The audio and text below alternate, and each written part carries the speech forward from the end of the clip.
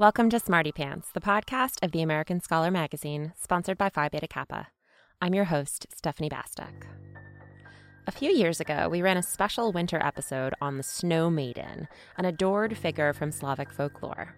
Today, we travel to my homeland, Austria, for an encounter with the Krampus. Each December, this devil, clad in sheepskin and goat horns, wanders the alpine valleys of Bavaria and Tyrol. The Krampus lurks in other parts of Austria as well, and some of his cousins pop up even further afield in Eastern Europe, but the specter of this dark Christmas legend is strongest in the mountains. You might have met some version of him in the 2015 Hollywood horror movie Krampus, or my personal favorite, the 2010 Finnish film Rare Exports. But the real story of the Krampus is even better than the movies. Here to tell us all about it is Al Ridenour, host of the dark folklore podcast Bone and Sickle, and the author of the book The Krampus and the Old Dark Christmas. Thanks for joining me to make the Yuletide anything but bright, Al. My pleasure. So how did you first get interested in the Krampus as an American?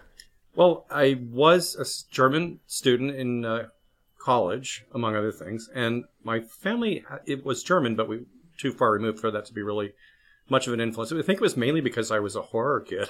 I grew up like a lot of kids in the 60s loving horror movies, and I also had an interest in folklore, and so I had an opportunity to travel to Europe around this season, and I realized that I knew there was such a thing as the Krampus, and I started to sort of try to dig up information on it. There wasn't that much available, and it sort of started as research for a trip, and then it kind of just, I couldn't stop myself, and I kept reading about it and wanting to experience more. Yeah, I mean, so tell us what you learned. Like, how far back does the Krampus tradition go? Where does he come from? I mean, I grew up with him, but I actually knew very little about him beyond just like the general markers. So your book was quite enlightening.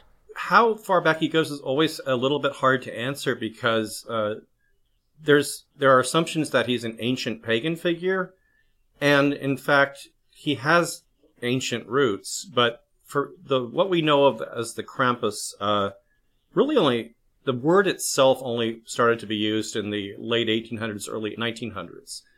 But he's sort of representative of a whole class of figures that go much, much further back.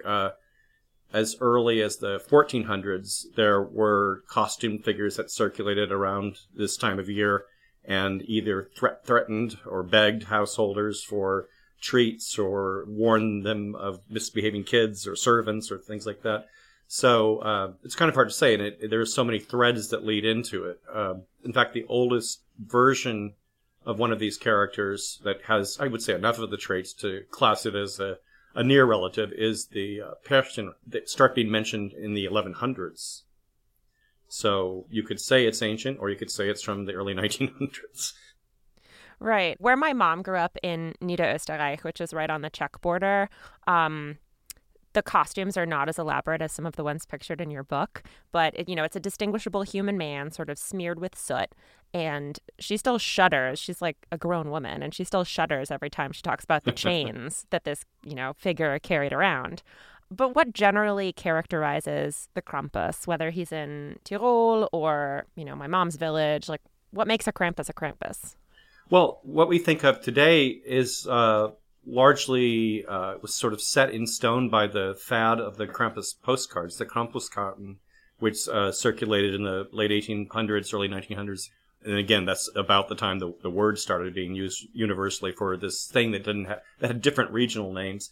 So, and these postcards were drawn by people in the cities, not in the alpine farming areas. So they're kind of drawing a lot more from theater traditions than what the actual costumes looked like. So there's kind of a Krampus that's the figure as impersonated in sort of folk rituals, and then there's the sort of theatrical idea, the sort of a more literary idea almost of what a Krampus should be. So what we think of today, in fact, if you think of the postcards, you think of a sort of goat man with goat legs often and hooves, and a basket full of screaming kids on his back and horns on his head, and wearing chains and carrying switches. So obviously the villagers impersonating the character back in the old days didn't have goat hooves or goat legs. So that's definitely a bit of artistic imagination. But the goat figured in partly because of his association with the Christian devil, but also they were goat and sheep farms where these creatures had come from. So the character of the Krampus was determined by what was available in the day-to-day life of the people living there. So they had animal hides, they had those sheep and goat skins, and something not really featured in the postcards were the bells that they wore. And those were the livestock bells that weren't being used over the winter. So, and then the switches they might carry that's how you cleaned your soot in your fireplace. It was just a fireplace broom, basically, or for hitting your kids if they misbehaved. So all of those things are just kind of part of day-to-day life. You mentioned the idea that the Krampus your mother encountered had his face just blackened with soot is interesting because that would have been what the earlier Krampuses looked like. The beautiful carved wooden masks that I was so happy to be able to collect photos of them. I don't even have a single wooden mask. I have lots of replicas, and a lot of the masks now are made of resin. They even make them of aluminum. But those beautiful masks actually only started appearing in the 1920s and 30s. So again, what we think of as this, when I first saw those masks, I thought they were some kind of ancient folk art form that was, you see them and you think it's some kind of ancient Germanic art form or something. But they're actually, the funniest thing is, the carver who made a name for himself had studied art at the university in Munich. And that was and so it's in the 30s when like Picasso and primitivism is holding sway. So it's almost like like a lot of the pagan traditions, and also you see this when they were recreated in England, when they kind of revived them, there's an effort to make it seem older than it is. So I think it was the artist that influenced what the mask looked like was in some ways consciously kind of emulating an older form or something that felt not of the 20th century. So anyway, those masks that we know are not quite as old as we think, but in the oldest form would have been somebody taking the ash out of the fireplace and covering his face just to make himself unrecognizable, or they would take old coats that were fur-lined and turn them inside out so the fur showed. So it's kind of a very slapdash affair. You see old photos also from the 20s and 30s where they're papier-mâché, or even there's an old kind of cloth masks. People even like a bag over the head with eye holes cut. So what the Krampus looks like is, it evolved from what was available. I always make a point of telling people that the Krampus is, he's just a boogeyman, and he's just the boogeyman that happens to apply in the winter months. So there's all these Kinderschreckfiguren, child fear figures that were used in German-speaking countries. So he's one of many, and the idea of carrying children or carrying away children in a basket. There's a image of this Percht character I was talking about from the 1700s, basket full of screaming kids on her back. And then there's a figure, they call him the Sackmann, the man with the sack, who was parents who threatened their kids, saying the Sackman's going to come and carry you off if you don't go to bed or whatever. So a lot of these things, they just kind of came together, and the postcards definitely made it an international phenomenon. And this is these postcards came out when the Austro-Hungarian Postal Service was like the first major international postal service. So that was a great way to make the image popular and the whole phenomenon popular, actually, beyond those alpine regions where people had ever seen someone dressed up as the Krampus. Yeah, my mom talked about the Krampuskarten and sending them when she was a kid in the 50s and 60s. But I think Slapdash probably best describes the tradition in their village, which is, not nearly as intense as they do it elsewhere.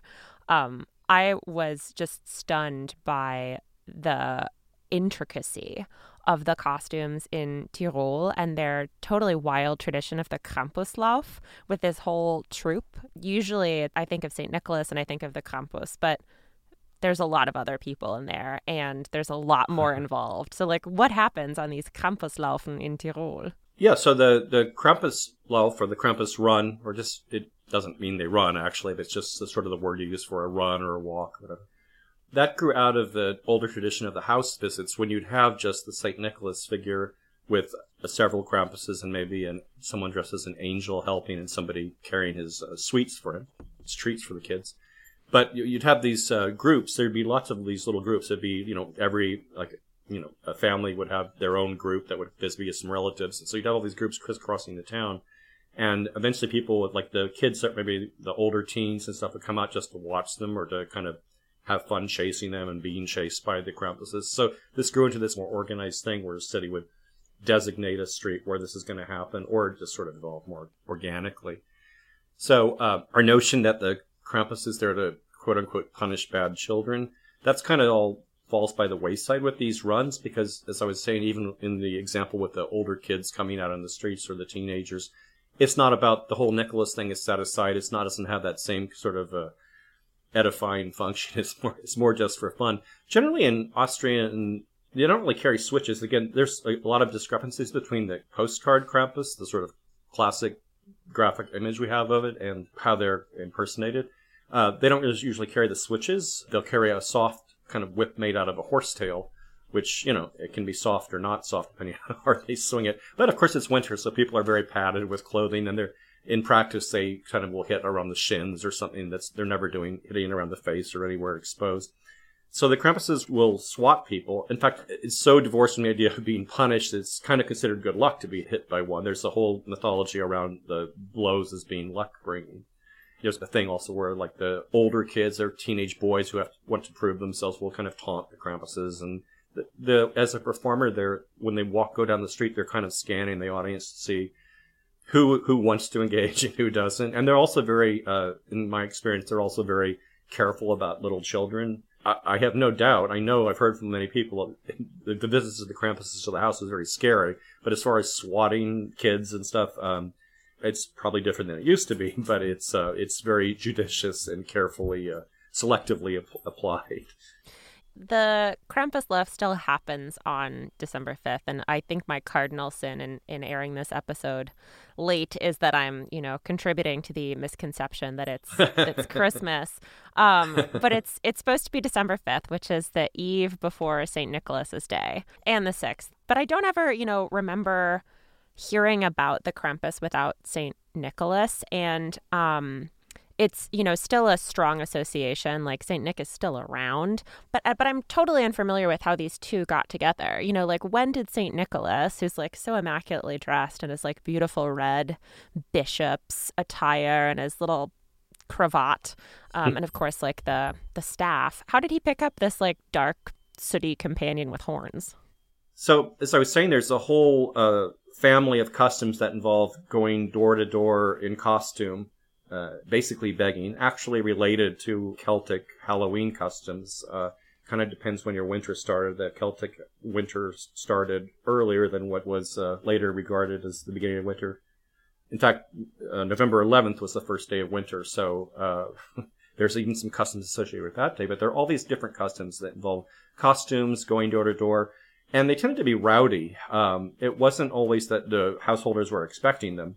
You read about, the old Halloween in America and how there were pranks and stuff involved. It was vandalism. A lot of it resembled that more, where there was, it was kind of a custom that needed a little taming, according to, city elders and people in the church and so forth. And so, it's kind of understood that, Nicholas was added to these customs, these, costumed, people with soot on their faces or fur coats, turned inside out, or wearing old livestock dolls. He was a chaperone.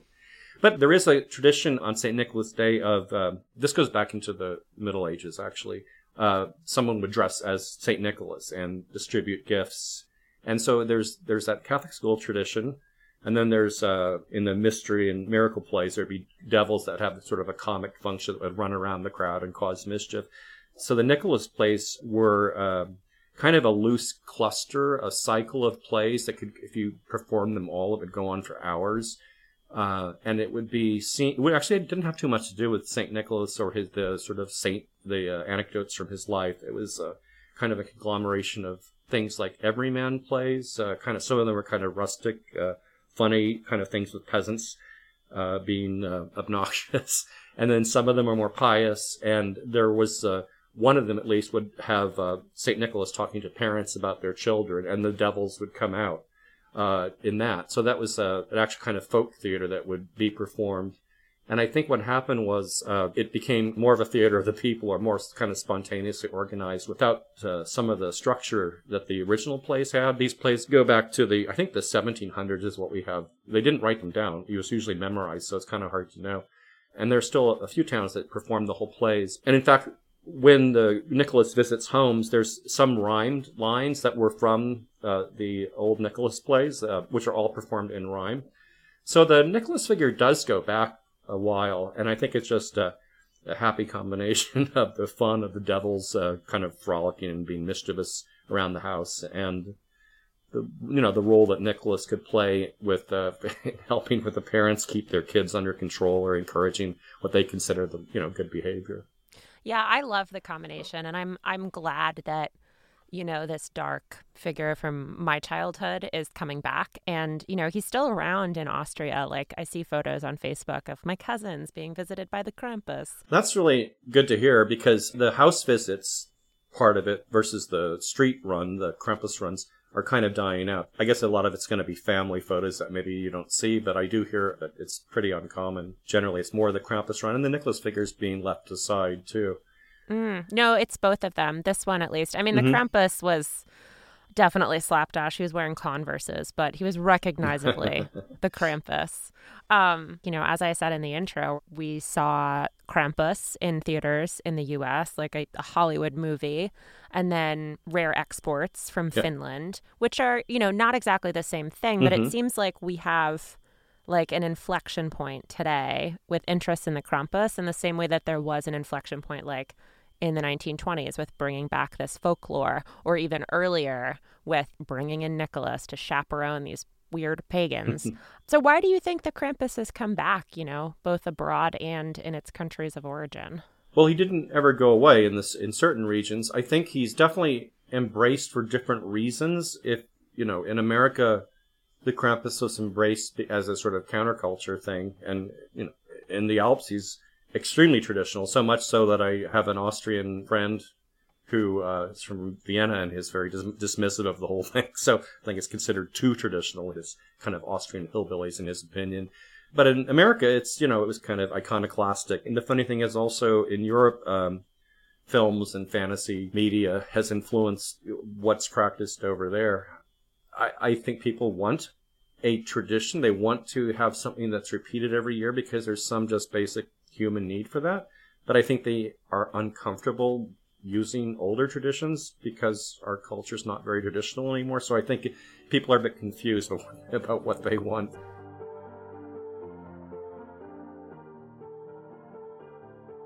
We have links in the show notes to Al Ridenour's book, The Krampus and the Old Dark Christmas, as well as his podcast, Bone and Sickle, co-hosted with Sarah Chavez. If you're looking for more winter folk tales, there's also a link for the Snow Maiden podcast and my favorite Krampus movies. This is our last episode of 2021. I'll see you in 2022. I hope it's a better year for all of us. Till then, take care and stay sharp.